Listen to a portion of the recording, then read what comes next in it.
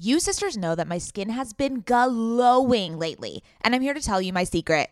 Oak Essentials. You've heard us talk about their line of luxurious products before, and we're so excited to have them as a sponsor of OK Sister Podcast because now you can join in on the glowy goodness. You know Oak Essentials is legit because it was created by none other than our favorite brand ever, Jenni Kayne.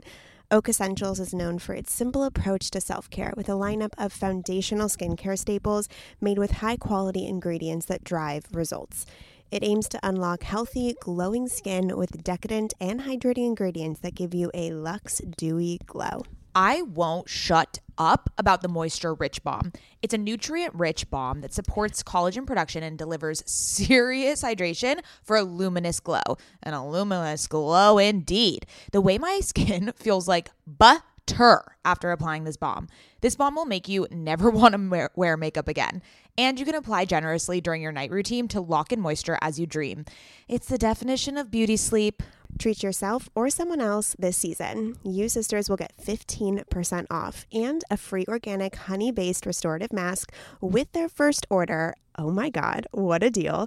When you use code OKSIS15 at checkout. That's right, 15% off plus a gift with your first order at OAKESSENTIALS.com. Promo code OKSIS15, OKAYSIS15. Go ahead and treat yourself. From luxurious skincare to meaningful self-care, you deserve it. Welcome to OK Sis. We are two cultural observers And curious minds who happen to be related. I'm Scout. And I'm Maddie. Get ready for some serious sororal energy. As we chat about and comment on one another's current fixation of the week. Ready, sisters?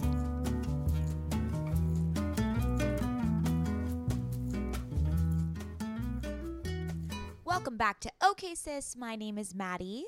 And I'm Scout. And in case you haven't caught on yet, we are Sisters IRL. We sure are, Scout. Oh, and today, I'm doing good. I'm on some new shit. I love how nobody asked you how you were doing and you just kind of dove right in. And you literally did not catch the reference. You call yourself a Taylor Swift stan, and that is okay. That is literally the opening line to Folklore. Oh, I mean, I haven't really listened to I've only listened to the first song once. Okay, but it's a very significant intro into a spectacular album. What's the line again? I'm doing good. I'm on some new shit. Mm-hmm. Yeah, that sounds familiar. Yes. Yeah, so so obviously Taylor Swift dropped an album last week, Folklore. It is stunning the world in so many emotional ways. Mads, I would love to hear your first thoughts and impressions. Yes. Okay, so I've been absorbed with Folklore over the past 2 days since its release, and it is both like visceral and sophisticated and intimate and exposed. I think, if you've been listening to OK Sis for long enough, you know that Scout and I had a Taylor Swift awakening, if you will. And we speak of ourselves in two ways: BTS before Taylor Swift and ATS after Taylor Swift. Where we pushed aside our judgments and strange prejudices towards her. I don't even know why we had this strong angst towards her, and I think she is very polarizing. That is a huge debate in the world, but I'm so happy we're on this side of the Taylor Swift stanhood because I'm here for a good time, not a long time. No, a long time, not a good time. Both a long time and a good time. Okay. Wow. Yeah. So obviously this album. Wait. I have a lot of thoughts. I wrote down all my thoughts. So, okay, I'm because just not going to talk for the next 15 minutes. Go. Yeah. Well, because we're going to both explain our gut reactions and our thoughts. So I do want to say a quote from The Guardian that I thought, and Variety, that I thought really summed up this album. The Guardian said her emotional acuity has never been more assured. And Variety said, it's hard to remember any contemporary pop star that has indulged in a more serious or successful act of sonic palate cleansing.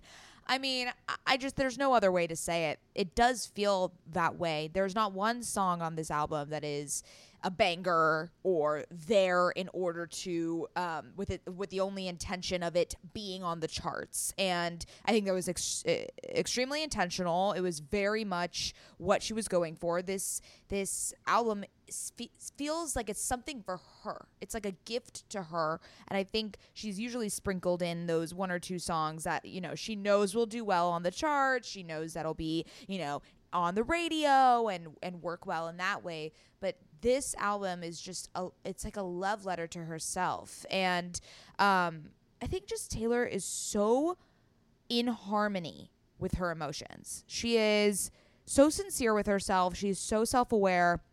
And the way that she translates the sensations she feels within the world around her, but also within her inner world, into these like relatable, I mean, uber relatable melodies and stories. They're stories. Each song is a moment in time, and she's so great at visualizing it through song. Like, you can feel like you're with her in every step of the story. But it's excessively powerful. She is such a powerful songwriter and expresser of her emotions. And I don't know. It made me realize that although I've been introspecting a lot these past couple years, and learning to understand myself, I don't feel as deep of an understanding and an alliance with myself as it seems like Taylor does, and it seems like she does in this album. And it has inspired me to maybe engage in a bit more self-study. And I don't know what that looks like, whether that's journaling or whether that's just keeping notes on my phone of just like little moments that seem insignificant but actually have this monumental significance on my life. And I don't know, she's expressing all of these little moments that add up to a huge realization or a huge emotion. And it's just like, I feel like all of us are letting these fleeting moments pass us unanalyzed, where I just feel so inspired now to just start creating a time capsule for myself and really sitting with specific emotions, specific things and occurrences that happened to me. And I just feel like Folklore is that. It's just her inner workings and it's like this self-study of herself. Does that make sense? Am I rambling? Probably. Yeah, well, you are, but no, it all makes sense. Yeah. I think that a lot of people had that emotional connection. I think that it came at a very obviously opportune time, not opportune, but significant time in which coronavirus, BLM, like people are really reassessing their lives. But I think that she has obviously grown up into a different level of emotional processing and the way she views the world. Her song with Bon Iver is so good. I that's my favorite on the album, in my opinion. And there's, I mean, I don't really know how to formulate so many of my opinions in the sense that, without sounding pretentious, so sorry, I'm just going to say what I feel. I think it's an incredible album. I love Taylor Swift. This album is beautiful. I'm so proud of her for bringing subjects and poetry like this to the world without a banger, without thinking about the charts. A pop star of her caliber has not done this before. However, these emotional, poetic albums have existed for a very long time via different artists. Like, when I was younger, I listened to Emily Haines. Regina Spektor is a great storyteller. Leonard Cohen's amazing. And so I think what she's doing is bringing that, like, indie, artistic, lyrical poetry vibe into the mainstream. But these kinds of albums have been created that I've had extremely stronger connections to over the years, and which is probably why I, in the beginning, did not like Taylor Swift, because I felt like there was more to her that she was not expressing on her albums, and that it was a little bit one-dimensional and a little bit poppy. We've obviously had a Taylor awakening where we super respect her hustle, her drive, her creativity, how she completely is an emotional human being and an artist. So while I have been also listening to it nonstop, it's beautiful. I think that I am kind of like, oh, here you are. Like, here's the album I've been waiting for. Like, I would have listened to you in high school. I would have listened to you in college. This was the album I was searching for by a girl who's so relatable, where maybe like Leonard Cohen isn't so relatable. Regina Spektor was never so relatable, stuff like that. Emily Haynes was never relatable. So in that sense, I love Folklore, and I think it's absolutely beautiful. Because I've always been a proponent of poetic, lyrical stuff. That's always been where I get drawn to. Yeah, it's definitely your vibe. And this album, I think, aligns perfectly with that lyricism, that etherealism. It's this, obviously, even the visuals of the album art and the photographs she's been sharing on social, it's a completely, it just feels like toned down, but, and a little more inward, which I'm really, really, I'm so happy to see that side of her, exactly what you said. And, we're newfound Swifties, so I've been reading a lot about how Folklore has like dethroned her album Red as the most vulnerable album. And apparently Red like still remains a lot of people's favorite album. I think it had a lot of significance because it was her transition from the like curly hair country girl into this a little more formed human being, I guess. And so I listened to Red yesterday on my drive to San Diego because I was like, okay, what's all the hype about? Like, let me see. And I think people feel a kinship towards it because it was released in 2012. She was 22. That's where the song 22 is on the album Red. And I think people were also that age when they were listening to this, or they were in high school and they were listening to this kind of coming of age album. And I don't, that's why I don't think I was resonating with it as much as I do with Folklore, because Folklore feels like there's this maturity. It's, the first album she's made in her 30s, and it feels just so much more elevated, and her voice, it feels like she is just so assured. She is so like okay with herself. She understands herself, and she is so ready to share that with everyone. So I'm elated. Taylor Swift, oi, you are just a magical, mystical woman and a wordsmith, if I've ever heard one. So my favorite songs, you mentioned Exile, which is the one with Bon Iver. And my favorites are The One, which is the first song on the album, Mirror Ball, and August. I think August is everyone's contender for favorite song across the board. It is just really soothing. The lyric, this is the best lyric. And I can see us twisted in bed sheets. August slipped away like a bottle of wine because you were never mine. Just, yeah. I like Taylor Swift. I lived in hope or something. Read that line if you have it up. Do you have it up? I don't have it up. From August? Yeah, where she's talking about like how she would cancel plans in hopes that he would call, and that she lived in a relationship that was just hopeful thinking. Yeah. I think all women have related to that at one point or another. Exactly. Oh, but Exile is Exile is so beautiful. I think Exile is the best song on the album, but it's also like a lot more me because it's Bon Iver, Mm-hmm. I think that was so like I read the lyrics, and it was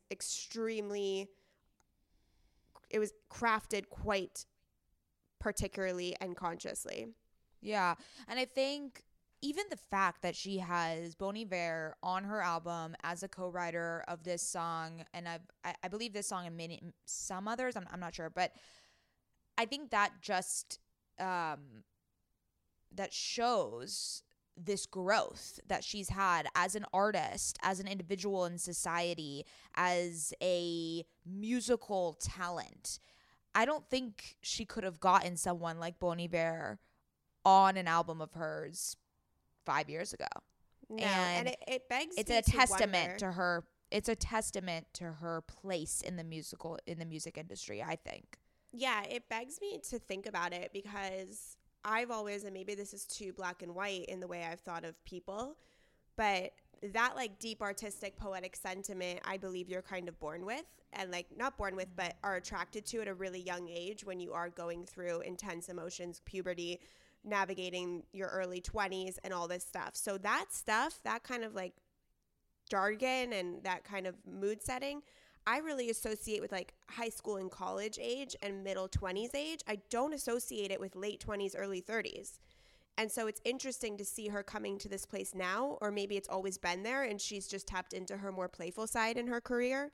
So I think it's interesting the timeline in which this is being brought about, if that makes sense. Well, yeah, because she's still with the man. Oh God, who's she with? What's his name? Her boyfriend? Oh shit. Her boyfriend. Sorry, I don't remember his name. Anyways, she's still with him, and there's also rumors that she like might be secretly married to him. But and a lot of the songs are about breakups and about heartbreak and loss, and it just kind of shows that she does have a lot of past that she still hasn't covered in her music. And I think, this album covers a lot of her 20s. It's not just, I think Lover was obviously completely focused around her current boyfriend, and was an ode to him and their love story, whereas this feels a lot more about past relationships that she might have not fully recovered from, or that she's still learning from, which I think is really admirable. I think a lot of people like myself would just kind of go through a breakup and then try to like leave it in the past and move on, whereas she is incapable of that in a way, like, which is fine. Like it's important to sit through your emotions and sift through them and understand the capacity she has to feel, and then what does that mean for her future? What does that mean for her current relationship? And I think obviously she does that contemplation and that working through that on a very public stage, but I think it's a good practice to give to her fans. Like, look, we all go through heartbreak, and I'm still writing about it maybe 5 years after this relationship has passed, but there are still beautiful moments from that relationship that I want to honor and that I want to sing about and that I want you to know about. And it's, I don't know, something about that is just really profound.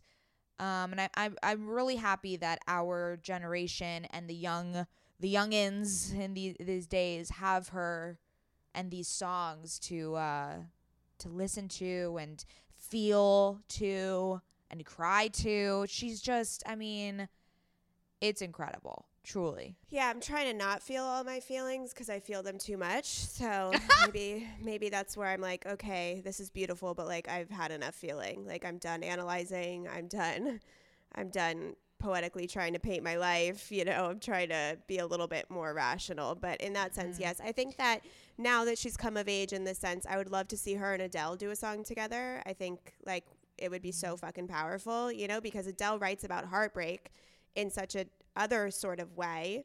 And I think them coming together would be really beautiful. So maybe we can put that out there into the universe. Yes. Well, I hope all of you sisters are listening to Folklore, feeling the feelings. It's definitely inspired me to take my emotional growth a little more seriously, and at least with a more intentional look, I guess, if that makes sense. That's good. You should start by writing poetry. It really helps. It's a good way. Oh yeah, baby. Anyway, sisters, we want to talk to you today about the thing that saves our lives every single day, and that's CBD. More specifically, Premium Jane CBD. You guys know this is the OK Sis CBD. I take this every single night before I go to bed when I need to chill out in the evening. They come in gummies. They come in oils. It's cute. The whole thing is amazing, and I am super picky when it comes to CBD. I have tried so many, and I am here on the fucking record saying that Premium Jane is super high quality, and it works to just calm you out and get that sleep that you need.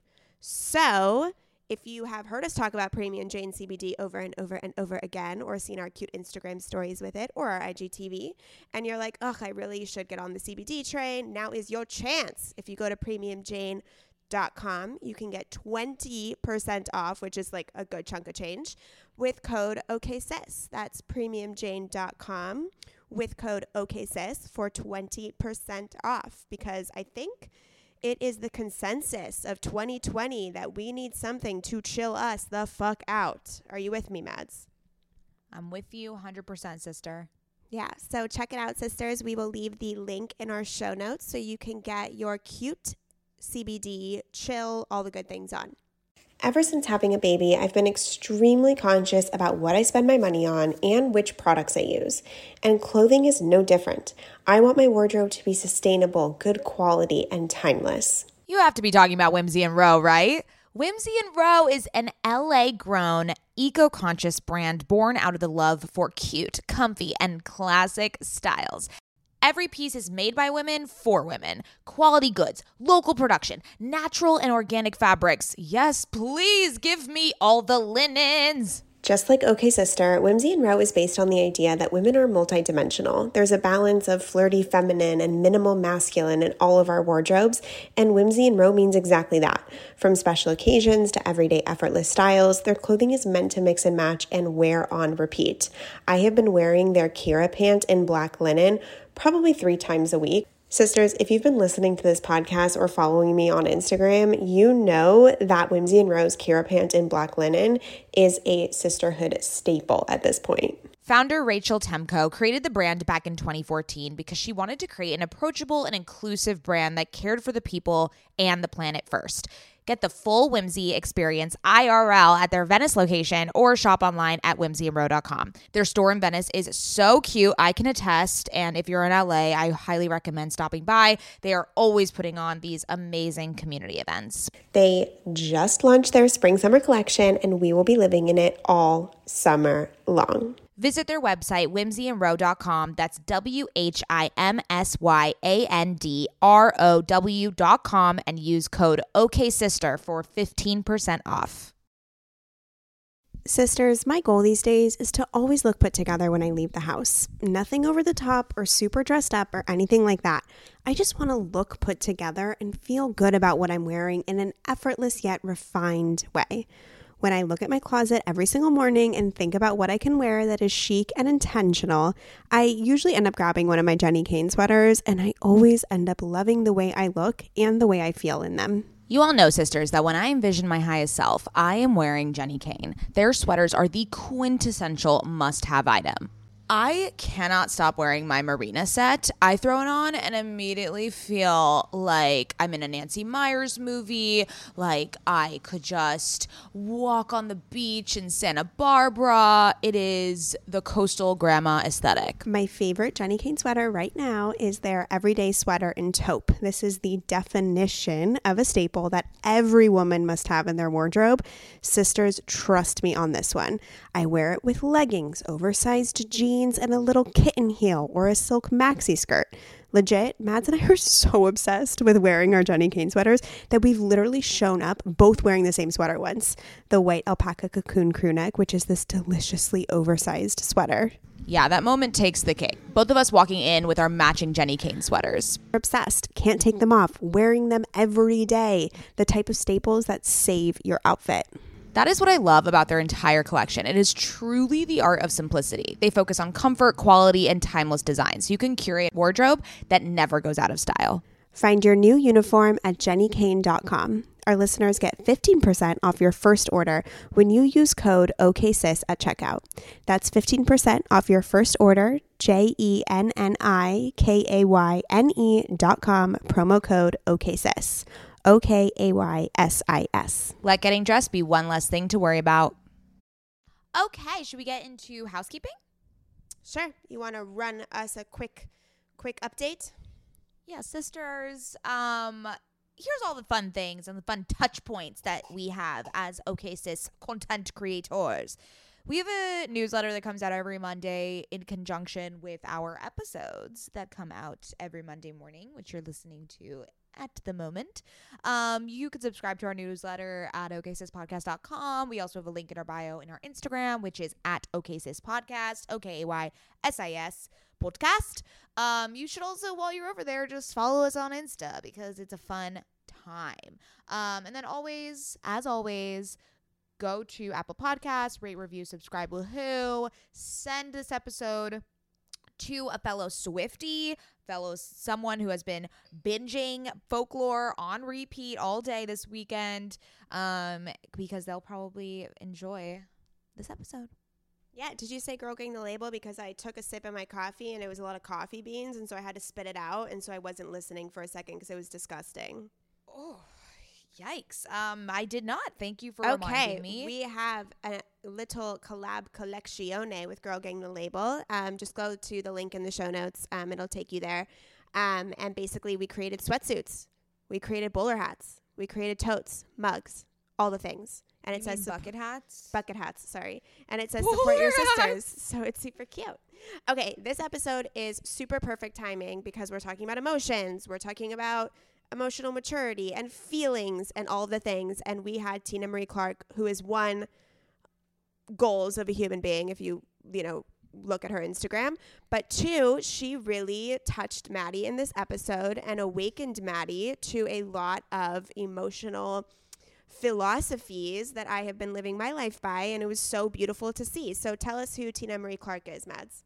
Yeah, so she's the founder of the Shift Stirrer method, and she talks all about it and breaks it down, but specifically, and it's very apt that we're talking about this at this moment because we're talking about Taylor Swift really sitting with her emotions and actually processing them rather than jumping to a conclusion or jumping to a reaction, which is something that I have struggled with in the past and currently still struggle with. Is I usually shy away from negative emotions and feelings and moments in order to get back to a baseline of positivity or happiness, which is really not productive, and it's also not a realistic life and way to live your life. So Tina Marie Clark has adopted this philosophy where she is able to really sit with emotions and understand herself rather than,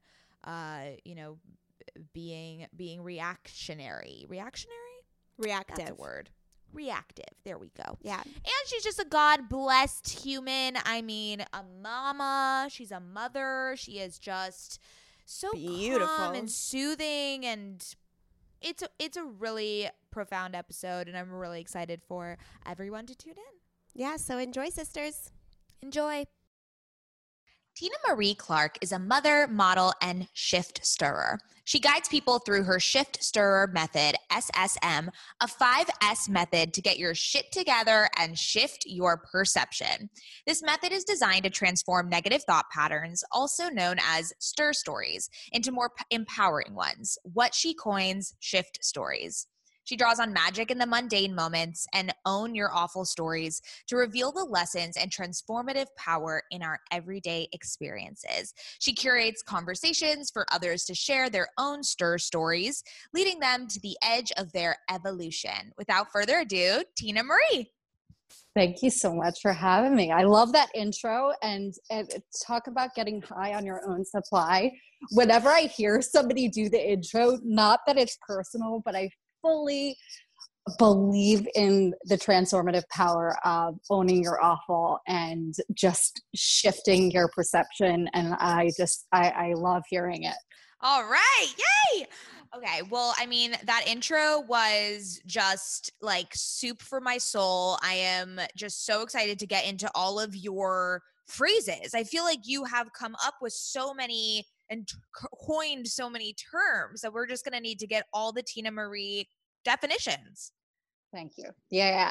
I actually, like, when I think of magic in the mundane and own your awful, it's just a great way for me to even remember and embody, like, what does it mean to own your awful? Because a lot of people are like, awful, like, you shouldn't call that awful.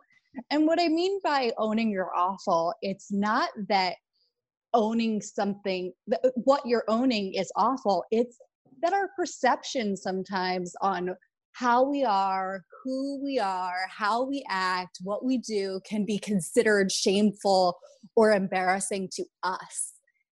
And it's not that it's fundamentally awful per se, but it's our perception of that and owning like, hey, sometimes I do get a little envious, or sometimes I do, get a little short with my husband, or sometimes I do quickly react to whatever, but owning that and moving past that and sharing that with other women, I think has been really empowering, because especially with social media and all of these things, it's this airbrushed version of ourselves, which is it makes a great picture, but it doesn't give an accurate portrayal of our lives. And I think that when we own our awful and are in communion with other women and share instead of our highlight reel, our real, like our real, what is really going on and what is really causing us pain, suffering, and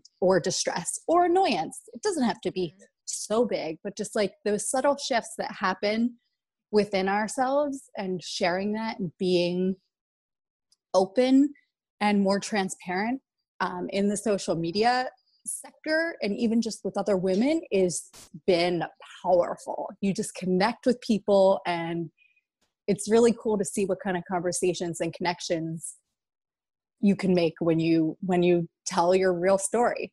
Absolutely. I mean, yeah, we're going to get into all of that, especially, a lot of things already come up for me in terms of, acceptance of insecurities and kind of really being okay with the holistic version of yourself, and not just the version of yourself that you are on your best days, but rather sitting with and loving the side of yourself that kind of has shitty days sometimes. And I'm so excited to get into all of that. But first, let's do current fixations. Scout. Okay, I'm so excited about my current fixation today. It's actually Frank Sinatra. I don't know why, but over the weekend I was called to put Frank Sinatra on. And the first song I put on, I was driving and I put it on right as I was reversing out of my driveway. And I put on My Way by Frank Sinatra. And I've heard it before, but there was something about it that I just had a visceral reaction to, and I started bawling, like absolutely 100% bawling in my car for 10 minutes straight. I listened to it twice in a row, and it just so encapsulated, I think, what I needed to hear in that moment is that I am doing it my way. I am living my life my way. And there were just some things like, he takes the blows, like, and I just pictured dying and this being played at my funeral. And it was just such an anthem for me. And it was also a reminder of I'm on the right path. And even though it feels hard sometimes, like as long as I'm doing it my way, that's all I can ask out of life. And that's all I can ask out of myself, to be in true alignment with myself and my intentions.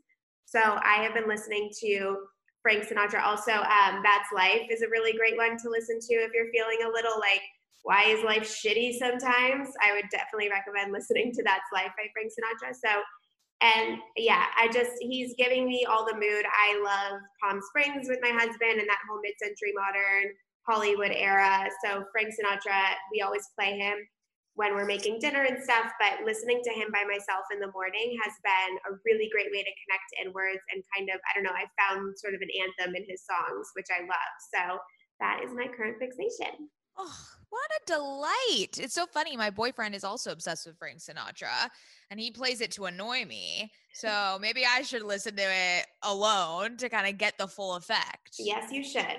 I love that. Okay, my current fixation. So everyone knows I've been kind of going through like a TV dry spell, if you will. I just haven't found like a show that I'm like really looking forward to watching, and it just kind of releases me at the end of my day and lets me wind down. And I was recommended a TV show called Looking on HBO, and it's about these gay men in San Francisco. It's kind of a drama, but it's like there's comedic elements. It feels very like Sex in the City, but for gay people. And it's just delightful. I don't know. The cinematography, I feel like I've never seen a show in San Francisco, and I really love that city. So it's kind of nice and refreshing to kind of see a different landscape. And it's a good show. Everyone, I highly recommend it. Love that. That's a good one. There you go. New quarantine show. Okay, Tina Love Marie, what's your current fixation? Nails. I have bitten or bit my nails since I was a child. And I finally kicked the habit. So now I have these like claws that I like, even when I see myself in a photo or I'm like, these are my nails. It just reminds you that you can change who you are. Even after so many years of doing something, I'm like, oh my gosh, I actually have pretty hands and nails. And I've been really taking care of them. And my cure all is, for me, keeping them covered all the time.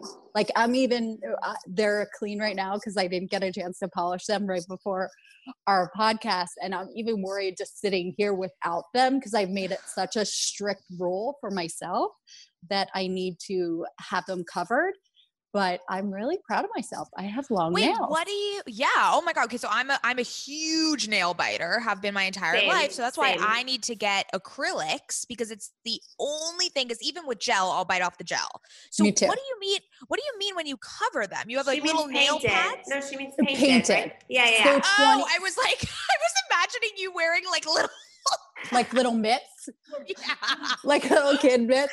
No, I just have to have a manicure at least once a week. And then even if, let's just say I have the manicure and something chips, I will paint over it with just, even if it's a different color, I don't care, but it has to be covered until I can get another manicure because I'll pick around it, I'll bite around it. And it just, if I have nice polish on it, I'm not going to bite to mess up the nail polish. So that was like the way that I started. I was really consistent. I would even do it every 4 days in the beginning. And then once I started getting a little bit of blight of nail, I like at the tip, I was like, okay, I can do more. And then it got longer and longer. And now I have these like little daggers and I'm really proud. That's how I am. I have to paint my nails or else I bite them. So but I can't have long nails because it's really hard for me to type with long nails and I do a lot on the computer. So I'm always clipping them once a week, but I have to have them painted or else I'll bite them too. Same. It takes such self-constraint. I don't think people understand how hard it is not to bite your nails. Like it takes so much like mental, like mindset shifting just to be like, nope. I don't need to bite it. I'm good. Like, wow, brava. Haven't gotten there yet, but I needed a safeguard because even if I couldn't consciously know, like, do not bite your nails, I needed something to remind me. So it was like, okay, paint your nails and you're going to always be reminded of the prettiness. So that's where you're going. So you may not be that aware, like consciously about the nails. So that has been my buffer is covering them. Because it's habit. It's in the method, there's ways that you can identify that you're stirring. And some things happen physiologically and some things happen emotionally inside your mind. And physiologically for me, when I was stirring and I've deviated into a negative thought pattern, one of the quickest ways I could identify that I was stirring was when I bit my nails. I was in my mind. Like, if you want to know if I'm anxious, I'm biting my nails. Yeah. So that's like a trigger point for me where I'm like, okay, but even if I'm feeling that, I'm consciously like, I get it. I'm feeling that way, but I will not do this. So it's amazing what we all do. Yeah. It's like a physical manifestation of anxiety. I also feel that way too. People say that. So you'll see me playing with my hair a lot. People say that it's an anxious habit, but for me, it's a focus habit. So, you know what I mean? Like when I'm sitting here looking like I'm focusing, like it just puts my, I don't think it's a nervous habit because I don't do it when I'm nervous. I do it when I'm focusing. Interesting. Oh, I believe that there's all of these, our body and minds do the craziest things. And we all have things that will comfort ourselves in some way. Mm-hmm. Yeah. So I'm not 100% sure that that's a nervous thing. It's just something that will help you to do something good or bad. Yeah. It could be something going forward or it could be something going backward. And for me, I was getting to the point where I was like biting and bleeding and like, it was not a cute look. And it just was my emotions manifesting on the outside.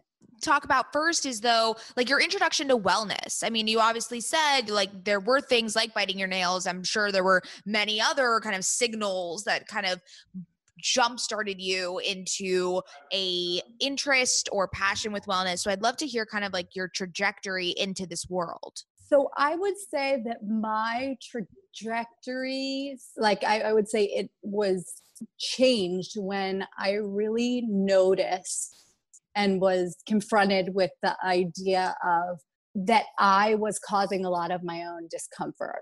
As a teenager, I was really destructive and angry and really just, I was kind of, I had a lot of rage and I had a lot of shame. And that would manifest into really like destructive patterns. And my mom's like she is my best friend, and we always talk about the journey inward and what is actually going on. So it may look like I'm really mad at this person, but there's something going on inside of me that is creating that.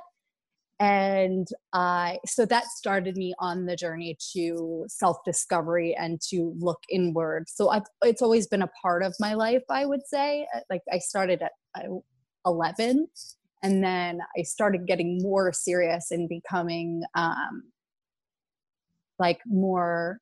it became a hobby, where I was like, I love going to retreats and I love all of my books. Like I never wanted to read any novels because I really wanted to explore my own mind and understand other people more. So that became a hobby of mine. And then I felt like I was like a little bit of a researcher, because I was trying on different things that worked and didn't work.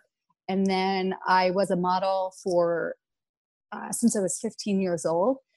And I was so visibly seen, but I was never like emotionally seen. So becoming the creator and author of the Shift Stir method has been a different being seen for more of my inward world. So it's cool to be seen in that way, because I'm really showing up as myself. Not that I wasn't as a model, but it was really, it was just different. So the Shift Stir method, break it down for us, what it is, how it developed, why you think that this is something that people need to implement in their lives. Yes. So it's a 5-step method to shift your perception. And I'll just give you the 5 steps. It's stir, which is recognize you've deviated into a negative thought pattern. 2 is the sit without reaction, outward reaction with your thoughts and emotions for 24 hours.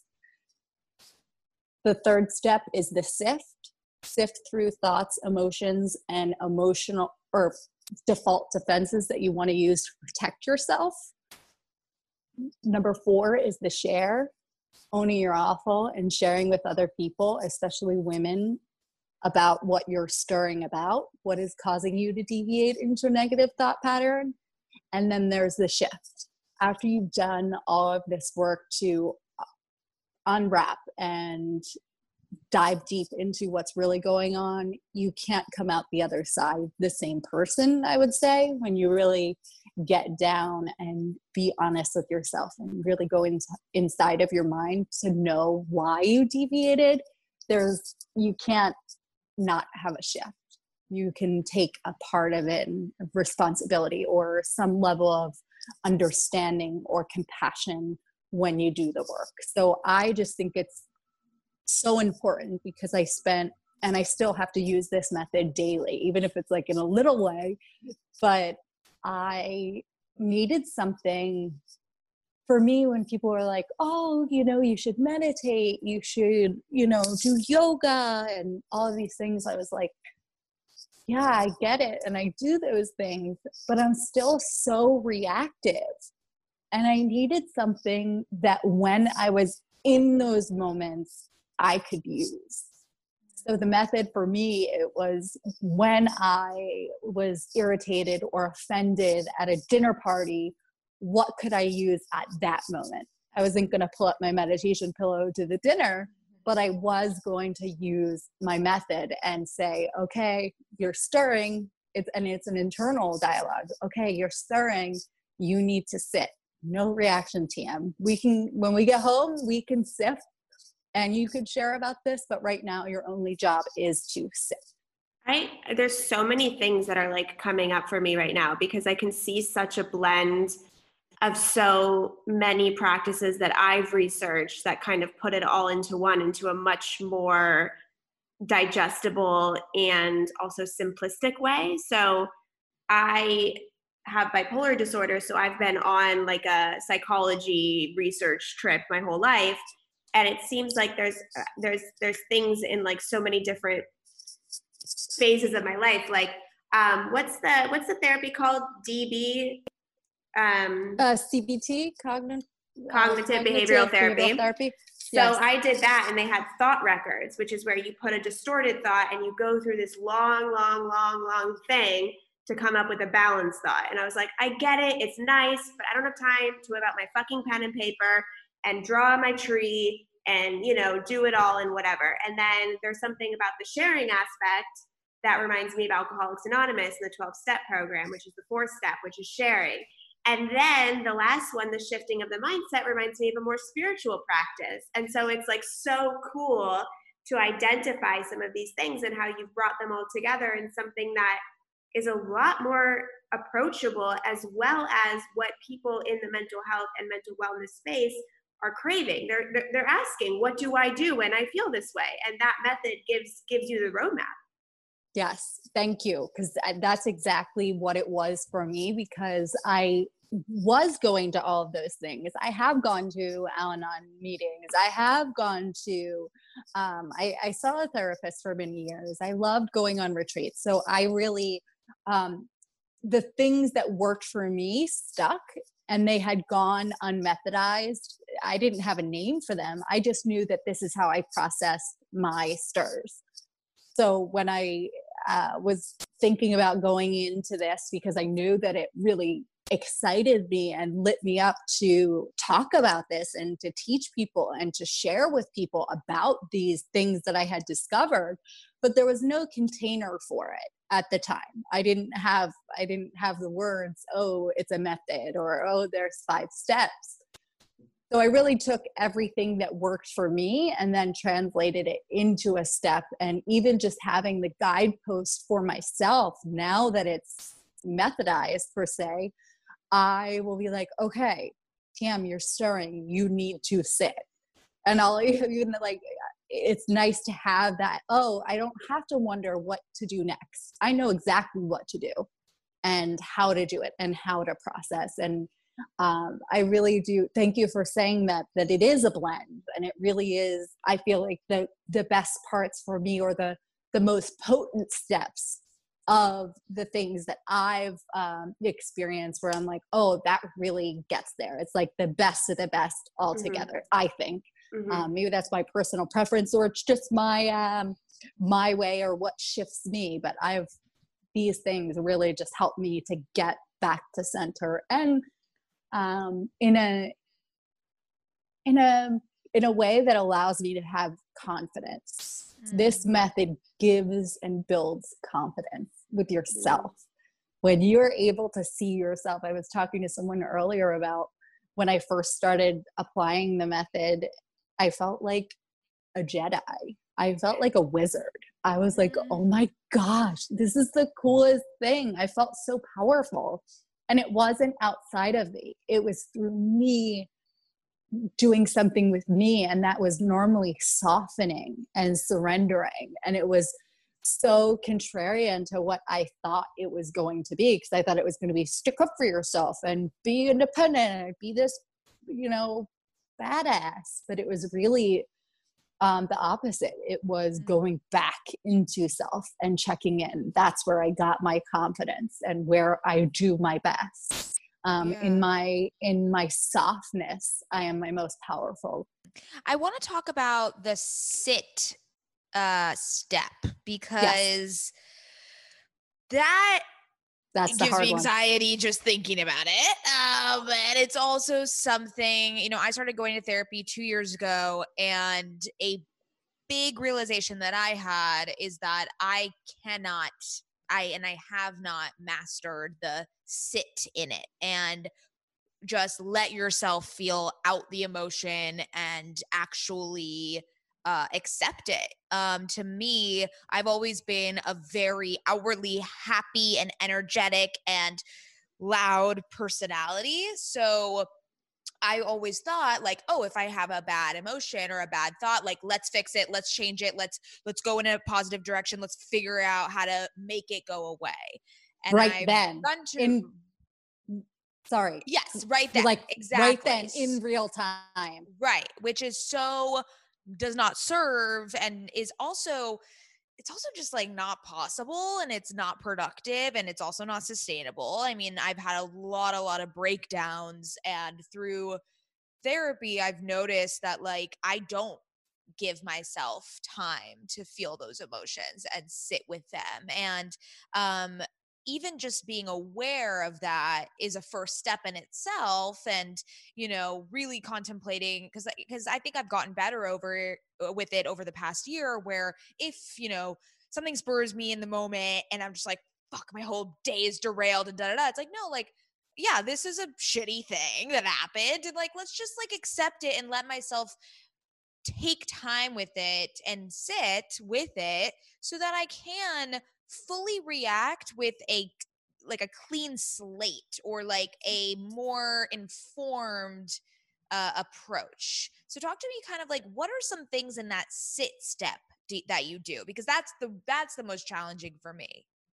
Absolutely. I am you 100%. That's how I want to get shit done. I am capable. I am a great communicator. I have all the words. I can tell you what's up, which is such a power. But going back to what you were saying, there is a difference between reacting and responding.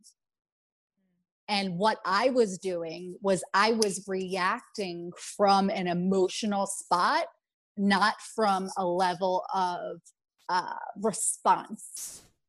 So it doesn't, when you're sitting, that doesn't mean somebody else is getting away with something or that you're not vocalizing.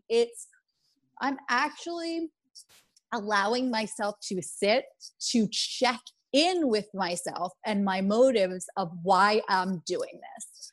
So with the sit, I use a lot of sit mantras. That's in the book. I will have to say a mantra to myself when I'm stirring. Sometimes it uses the B word. Like I will tell myself, I'll be like, you better sit, bitch. You better sit. You better sit. You are cruising for a bruising. Like, you better sit, bitch. I will literally say that. And not that I'm a bitch, but like, you're cruising for a bruising. You know where this ends up. And it doesn't, we were talking about alignment before. This reaction is not in alignment on where you're going or where you want to go. This is coming from fear. Or I'll do, not today, Satan. So I'll say it by mind, like, not today, Satan. I know you're trying to get me. No. I am going to sit with this. I am okay. And I think that in the method, we use these things called default defenses. The things that we have learned over time help protect us from perceived danger. So we believe, so I can identify with, on some level, we believe that if we nip it in the bud right now, we are going to avoid feeling something later, or we have a belief system all around all of that. And when we take action right then, or when we react right then, that can allow us to, we believe that we can somehow soften the blow, or it will somehow, we want to release the pressure. Because what happens is when we're stirring and we use a default defense, it's something that is giving us relief from our thoughts. So let's just take you through a stir. Somebody bothers you and you feel like you need to react right away and write the email or send the text or whatever it is. there are thoughts that are going on in your mind that by responding, you will be able to expedite. So you're trying to get yourself out of that level of pain within the mind, because if you deal with it right now, you won't have to actually sit with those thoughts. But you can run, but you can't hide. Those thoughts are going to be there no matter when you deal with them. And when we allow ourselves to actually be there in the discomfort of those thoughts, that's when they lessen the stronghold they have over our life. Can I sit with you being annoyed with me? Let's just say, I get a text from you and I feel like you're annoyed with me, and I want to go and I want to make sure we're okay. And that's my response, or that's my reaction to you, because I'm afraid that you're not going to like me or whatever it is. That would be me trying to avoid the thoughts of having to think of somebody not liking me. And a lot of people don't want to sit with that. But would it be okay? Is it okay if somebody doesn't like me? But in that moment, we perceive that it's earth-shattering. And we feel like it's really heavy. So we want to address it right in that moment, because we can't stand another moment of feeling that. But when we feel that and allow ourselves to realize that that's what's going on, or even be the observer of it, that's where the power, if I could recommend one thing forever and ever and ever, it's the sit. You could forget about everything else, even though they're really potent and they give you magical things. But if you can master the sit, that you could just be done with it, because it just transforms. So when you were talking about trajectory, that's where you want to change the trajectory of your life. You want to open up possibilities, you sit. Yeah, you're literally like, you just explained an exact scenario that even happened to me last week, where, I got a text from a friend and I was like, okay, and let me address this right now because I'm literally not going to be able to focus at work. And it took I was so angry at myself that it took such a toll on my mental health and on my mindset that I was like, I need to address this now or else I won't get any work done. And, I called her right away and I, tried to whatever. And I think it was like a half-ass type of conversation. Like I could have, again, sat with it and really understood what I was going to respond with and what I really formulate my thoughts and really take time to come to a rational, type of, I think it's rational. Like when I'm reacting, it's with emotion, and that whole like caring what people think and understanding that like that fear of like, oh my God, they don't like me. They're bothered by me. Like, let me fix it. Like that is something I'm plagued by. Definitely. So I even just like thinking about like, if I just thought about that specific scenario, what would have happened if I just like, you know what, like, okay, I see that. Let me just like take a beat. And that's a really, really powerful practice. I can see how that could shift the way you even interact. Respond. You respond, even with yourself, allowing yourself to sit. Some of the mantras that I use during this sit is, I am not seeing all of this. There is something I am not seeing here. So if it's God or the universe, show me what I'm not seeing here, because this person sent me a text and this is sending me into a tailspin and it shouldn't. There's something here that you want me to release. Show me.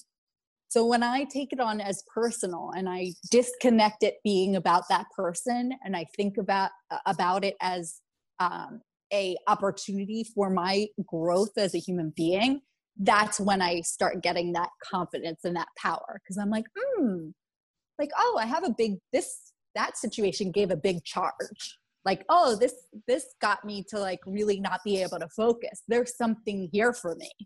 There's something big here that I have to see, because somehow, no matter who it is, this seems to come up for me often. Let me just sit with this. And then you can do the rest of the steps. Or even if you just sit, I'm telling you, 9 times out of 10, if you give yourself that 24 hours, you're going to feel completely different about it anyway. And it lessens that stronghold. It allows it to like just reduce and become more relaxed, so you can get comfortable being uncomfortable with those thoughts, or you can get comfortable with that uncomfortable thought. So you're like, oh yeah, I noticed myself, wanting her to like me. Oh, I've had that for a while. Like, oh yeah, that's where you own your offer. You're like, yeah. There's that thought of me wanting to have people like me again. Oh yeah, I have a propensity for that. And allowing it to just be a thought versus, oh, this is how I normally defend myself or protect myself. Do you, are you familiar with Sarah Blondin? No, but that okay. She sounds familiar. Is she a meditation? Yes. She's on Insight? Oh, yes. I do know her. She's amazing. She has this meditation on sitting through the discomfort and how we should really like lean into it and own it and just sit there. And I've actually, which is weird, been listening to it for the past few nights, which has been amazing. And something you said earlier that I really want to point out is surrender. You said the word surrender. So I have been also really trying to sit with my uncomfortable emotions. I think for most of my life, I sat too long in my uncomfortable emotions. And now whenever I feel it, I'm like, am I stirring? I say spiraling. Am I going down? Am I going down? Like, oh, shift to the next, whatever. So I'm learning to sit in the discomfort and say, it's okay to feel discomfort. Like at the end of the day, we're all safe, like physically, emotionally, spiritually safe. And that's my mantra, is that I'm safe. But you said the word surrender, and that's something that I'm really trying to work on. And it's really hard for me. And I'm feeling a major resistance to surrendering, because it is surrendering control. It is surrendering to something greater than you. What does surrendering look like to you? Who or what are you surrendering to, if there is an image in your mind? And what are some tips that you have to just get rid of that resistance and really step into that? So the bigger the charge, the bigger the payoff. So when you were saying like, oh, I was feeling so much resistance to it, it's because this is the thing that you've been running away from, and that keeps you from your limitlessness or your abundance or whatever it is that's behind it. It's a big payoff. So it's causing maximum discomfort for optimal results. So when I see that big charge, I will understand that, but there's so much more to it. And it's like an indicator. It's saying like, TM, big, big, big. This is it. This is huge. Go here, go here. And before, it seemed like it was the opposite. It was like resistance. That means that I shouldn't be going there. My body or my mind doesn't want that. That should be an indicator of like discomfort, is like, don't put your hand on the stove.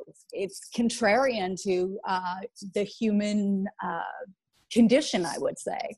But when we soften into that, and surrendering to me is, I would say God or the universe. It depends on, to be honest, what day. Like I was doing this meditation prayer yesterday, and I was like, Hashem, God, universe, Lord. I literally had every single name in there, because there is so many that resonate with me at different times. And I think different prayers or mantras have different things. So it's just the infinite, the source, the creator. So when I'm really in there, I'm like, so if I would just take you through, God, I know there's something you want to show me. I know that you want to show me something. Show me the way. I'm overwhelmed, and I know that there's something here that you want me to see. I'm going to be watching, and I'll deal with that later, but I'm going to be watching for what you need me to see, because I want to grow, and I know you want me to grow, and I'm paying attention. I'm going to surrender, because I know I want to do these 10 things to protect myself, but I won't, because I'm going to watch you. And I'm going to believe and surrender to the possibility that I don't have all of the answers. My prayers sound almost identical to what you just said. Like, seriously, I just say, God, thank you so much for giving me this challenge. I am welcoming all sorts of scenarios that you think is best for me. Show me the way. I will surrender to you. I will let you tell me what's best. I will follow your guidance. But it's like, it's so magical, but I mean, it is hard because your ego is there and you want to control everything.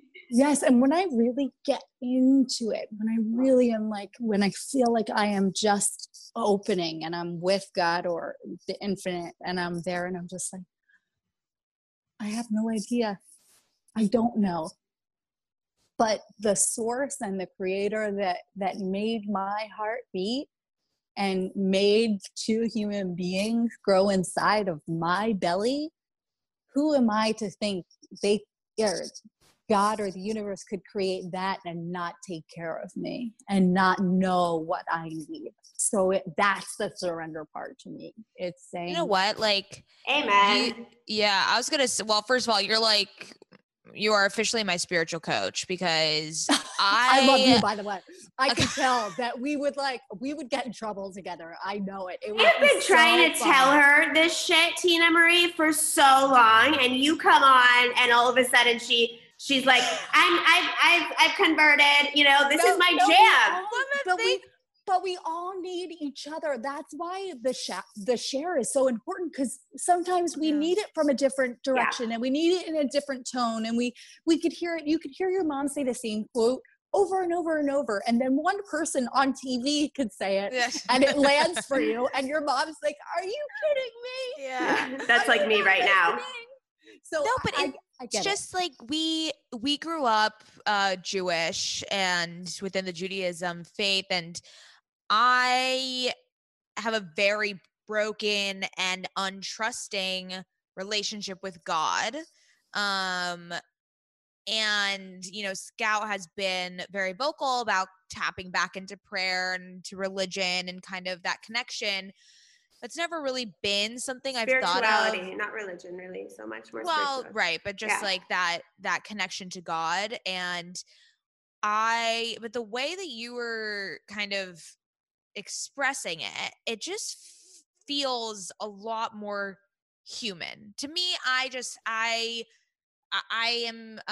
struggle with that, like there's something above, whereas I like the we're all on all connection and we're all together on this same plane. And I think that, you know, you saying like whatever created this and then my two babies, like how could it not take care of this text that I got from my friend? That, you know, it's just puts it into perspective for me a lot clearer. Hallelujah, hallelujah, hallelujah, hallelujah. We're just going to start praising the Lord right now, okay? Hashem. Oh my God. Okay. Exactly. So I do want to talk, you mentioned earlier, the real on social media. And I think that's a huge part of your brand and of your presence, is being very vulnerable on these channels when people don't tend to be. So talk about like what kind of strategy you put in place to make sure that you are showing the 360 version of Tina Marie and not just, you know, the gorgeous mom that we see who's, you know, used to be a model, but all of these intricacies and insecurities. Like, how do you share that with your audience? I would say through, we were talking about that resistance thing. The other day I was writing a post and I had noticed that while I was in quarantine, I was spending so much more time on Instagram and all of that. And I was noticing that I would deviate, I would stir, and I would go into a negative thought pattern.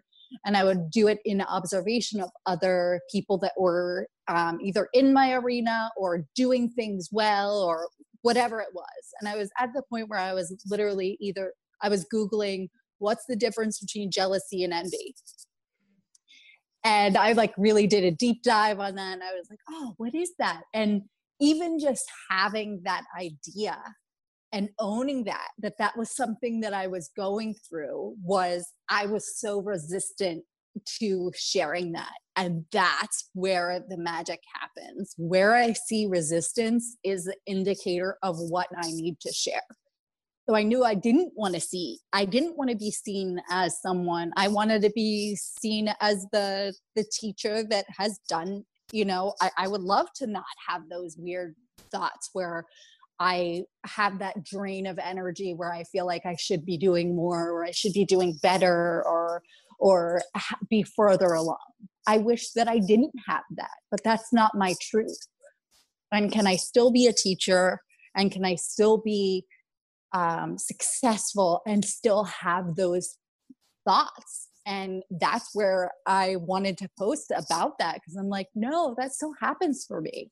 And I'm not going to arrive at this like fully done place. I think I'll always have that on some level. So I think that that's important to share, no matter what stage you are in the process. It's great to be a teacher and a expert in your craft, but you can simultaneously talk about what is not going great in those areas. And I think that that's empowering for other people, because a lot of the time you see this prepackaged, everything's okay, everything's great at all times, and it's just not, like you said, sustainable or attainable. So I don't want somebody to observe me and feel like I have it better. I want it more like the God situation. Like, you're sitting next to me. We're here together. We're all figuring it out. Yours may show up at work. Mine may show up this way. Mine may show up with my kids. Mine may show up with my husband. Yours shows up, at work. No matter what it is, it's same, but different. It's pain and discomfort and anxiety and fear. And we're always working through that on some level. So I want a girl to know, when they're looking at me and when they're observing me, that there's a full spectrum, that I will never not own those, that I'm working on owning all of that. So I can sit next to you and say, yes, I feel you. I want to be shoulder to shoulder with another woman and say, okay, well, this is what I'm working through, and this is what I'm working on, and tell me what you're working on, and be able to hold space for them while they're working, and then them for me. And that's community for me. That's connection that we're all searching for. And it is a disservice to and disempowering to other women when we do not share those stories, because it makes people judge themselves and feel bad. And it's so much more, it's more of a rich relationship and connection when you can have a combination and when you can show up fully. And I think that that's important. And there's some things, like I was thinking about it, and I was like, well, what is the end of my like capacity for vulnerability? I'm like, well, like, there are certain things that I'm not necessarily going to talk about my sex life. I'm not necessarily going to talk about, like, if me and my husband are fighting. Like, there's like a cap, not because I'm ashamed of it, just for privacy. Mm-hmm. Like, in terms of, I believe that when we're going through stuff, like, there's a certain level. But when it comes to parenting, body, work, and all those things, there's not really anything that's off topic for me. And I think that that's important. And whatever it is that you're willing to show up with, it doesn't have to be all areas, but sharing vulnerable stories, just, it allows you to feel free. Like, I love it because I feel free after I do it. I'm like, oh, like, I don't have to feel like I'm faking it. It's like, I just want to own that's a part of my story, because I don't want anybody figuring it out. It's like the Eminem thing.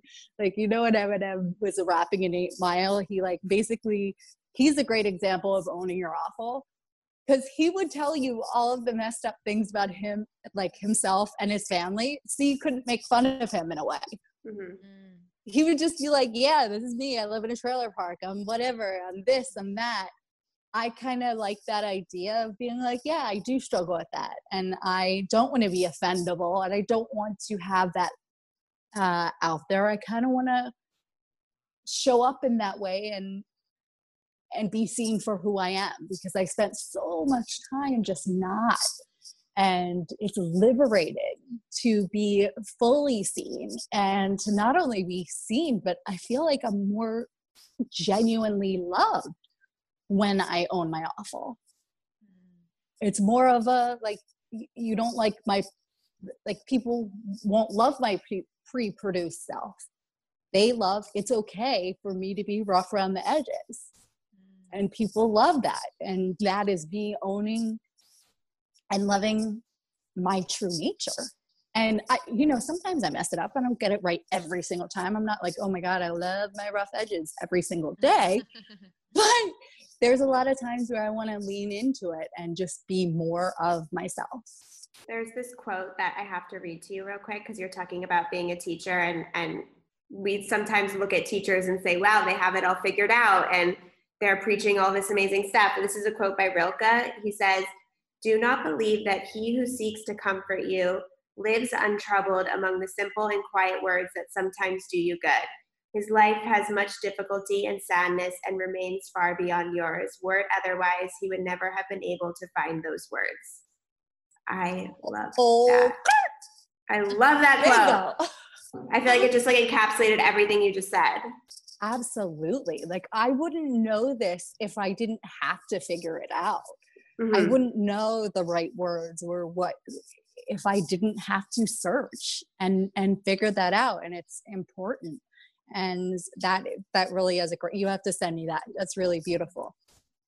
Talk to us a little bit about, where this teaching of yours and this terminology and this method can be practiced. Do you have seminars? Do you meet with groups? Like, where does it manifest that people can do this work on their own?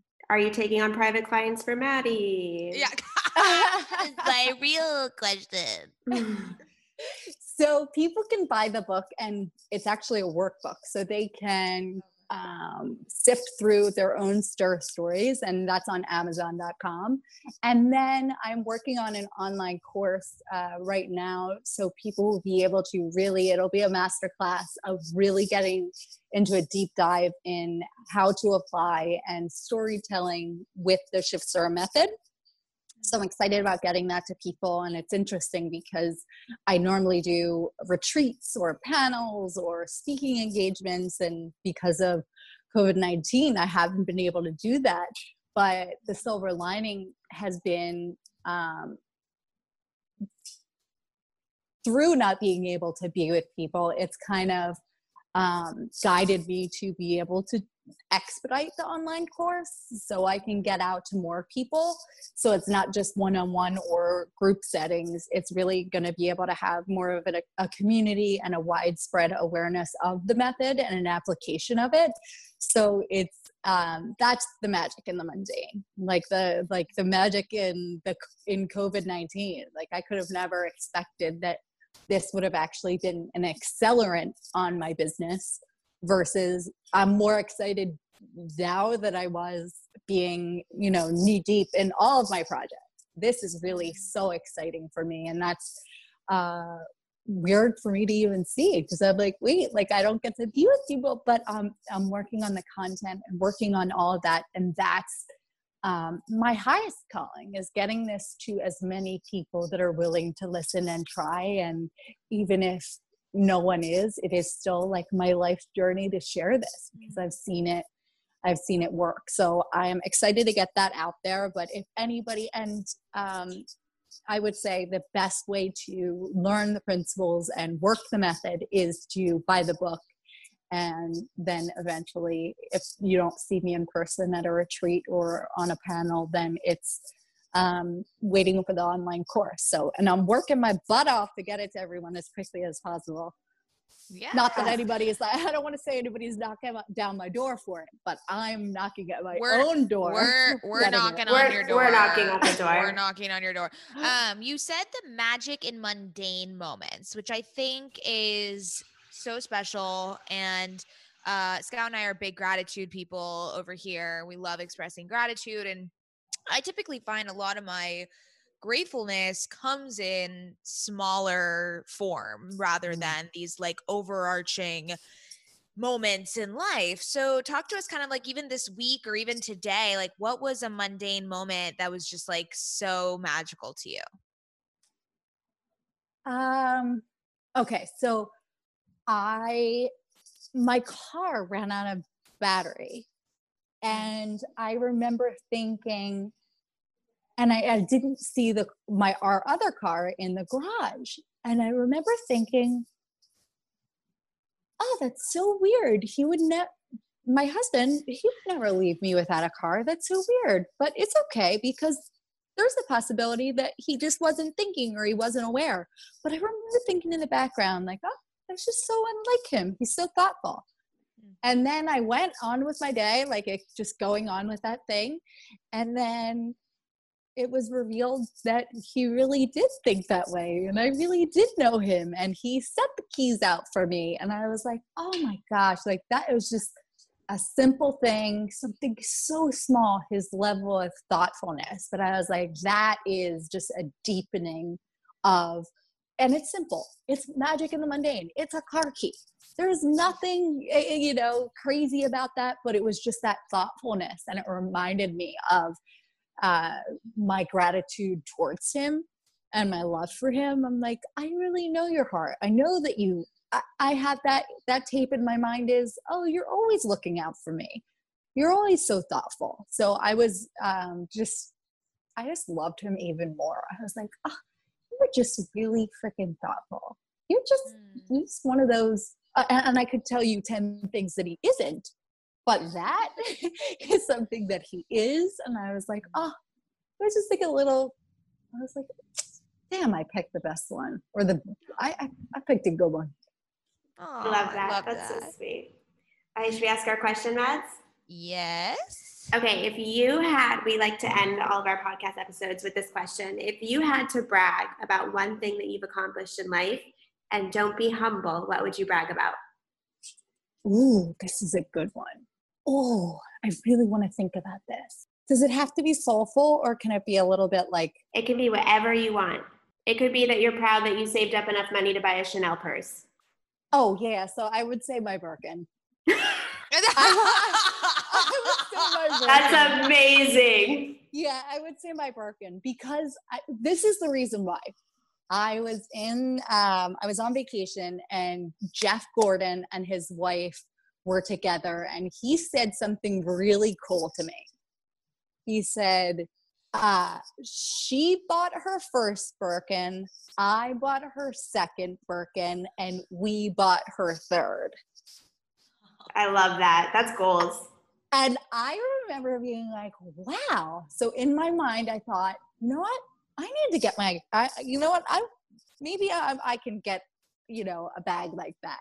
So this was years and years ago. And then I got my first Birkin, and I just remember it was just about like this time and space in my life. And I did it all on my own. I think there's a lot of assumptions about my husband's successful, and he's so generous and very sweet, but I really get a lot of stuff on my own, and I obviously he takes care of me and whatever, and he would buy me all of those things, but there's something really rewarding about buying your own big things for what they mean for you. It's not about, it was just a moment in time. So I would say love that. Yeah, I agree. Yeah. I love that so much. Yes, that's a good one. I love that. Thank you. Amazing. Okay, will you tell everyone where they can find you? Because everyone should be following you is what we think. Thank you. And you guys are in San Diego and LA? Yes. Okay, cool. So when you guys come to New York or I come to LA, we should hang. But yes, people can find me at Tina Marie Clark on Instagram, and the Shipster Method on Amazon. But yeah, DM me and send me a message, and I'm always happy to process stir stories. So if somebody is knee deep in anxiety, I'm happy to help them. And that's like the powerful stuff. Like I love helping people when they're in there. They're like, okay, I'm sitting. I need help. I'm sitting. You're gonna get a DM. You're gonna get a DM from Maddie every day. I'm sitting. Maddie, I really think you'll be, just a reminder, I think you'll be really helped by a mantra, and I'll send you a few, but I think a mantra will be helpful. It'll just like get you back to a mantra where you're like, okay, I need to remind myself why I'm doing this in real time. What is one thing that will send me back to center? And one that really helps me that I love is I'm exactly where I need to be. I love that. I'm exactly where I need to be. So when somebody like, doesn't respond to my email, and I'm like really quick because I want to like confirm that they like me or confirm that everything's okay, or that they're going to hire me again, or whatever it is where I've deviated, I'm like, okay, TM, you're exactly where you need to be. You're exactly where you need to be. And that can sometimes bring you back to releasing that need to produce a result. Yeah, absolutely. I would love that. Yes. You are just like such a gem. Wow. Thank you so much for coming on and talking with us. We really, really appreciate it. We know how busy you are. You're a mom. You're just like this spectacular woman. And you're so sweet. Thank you so much. Yes, thank you for having me on. This was awesome. And this is awesome. So thank you. Thank you.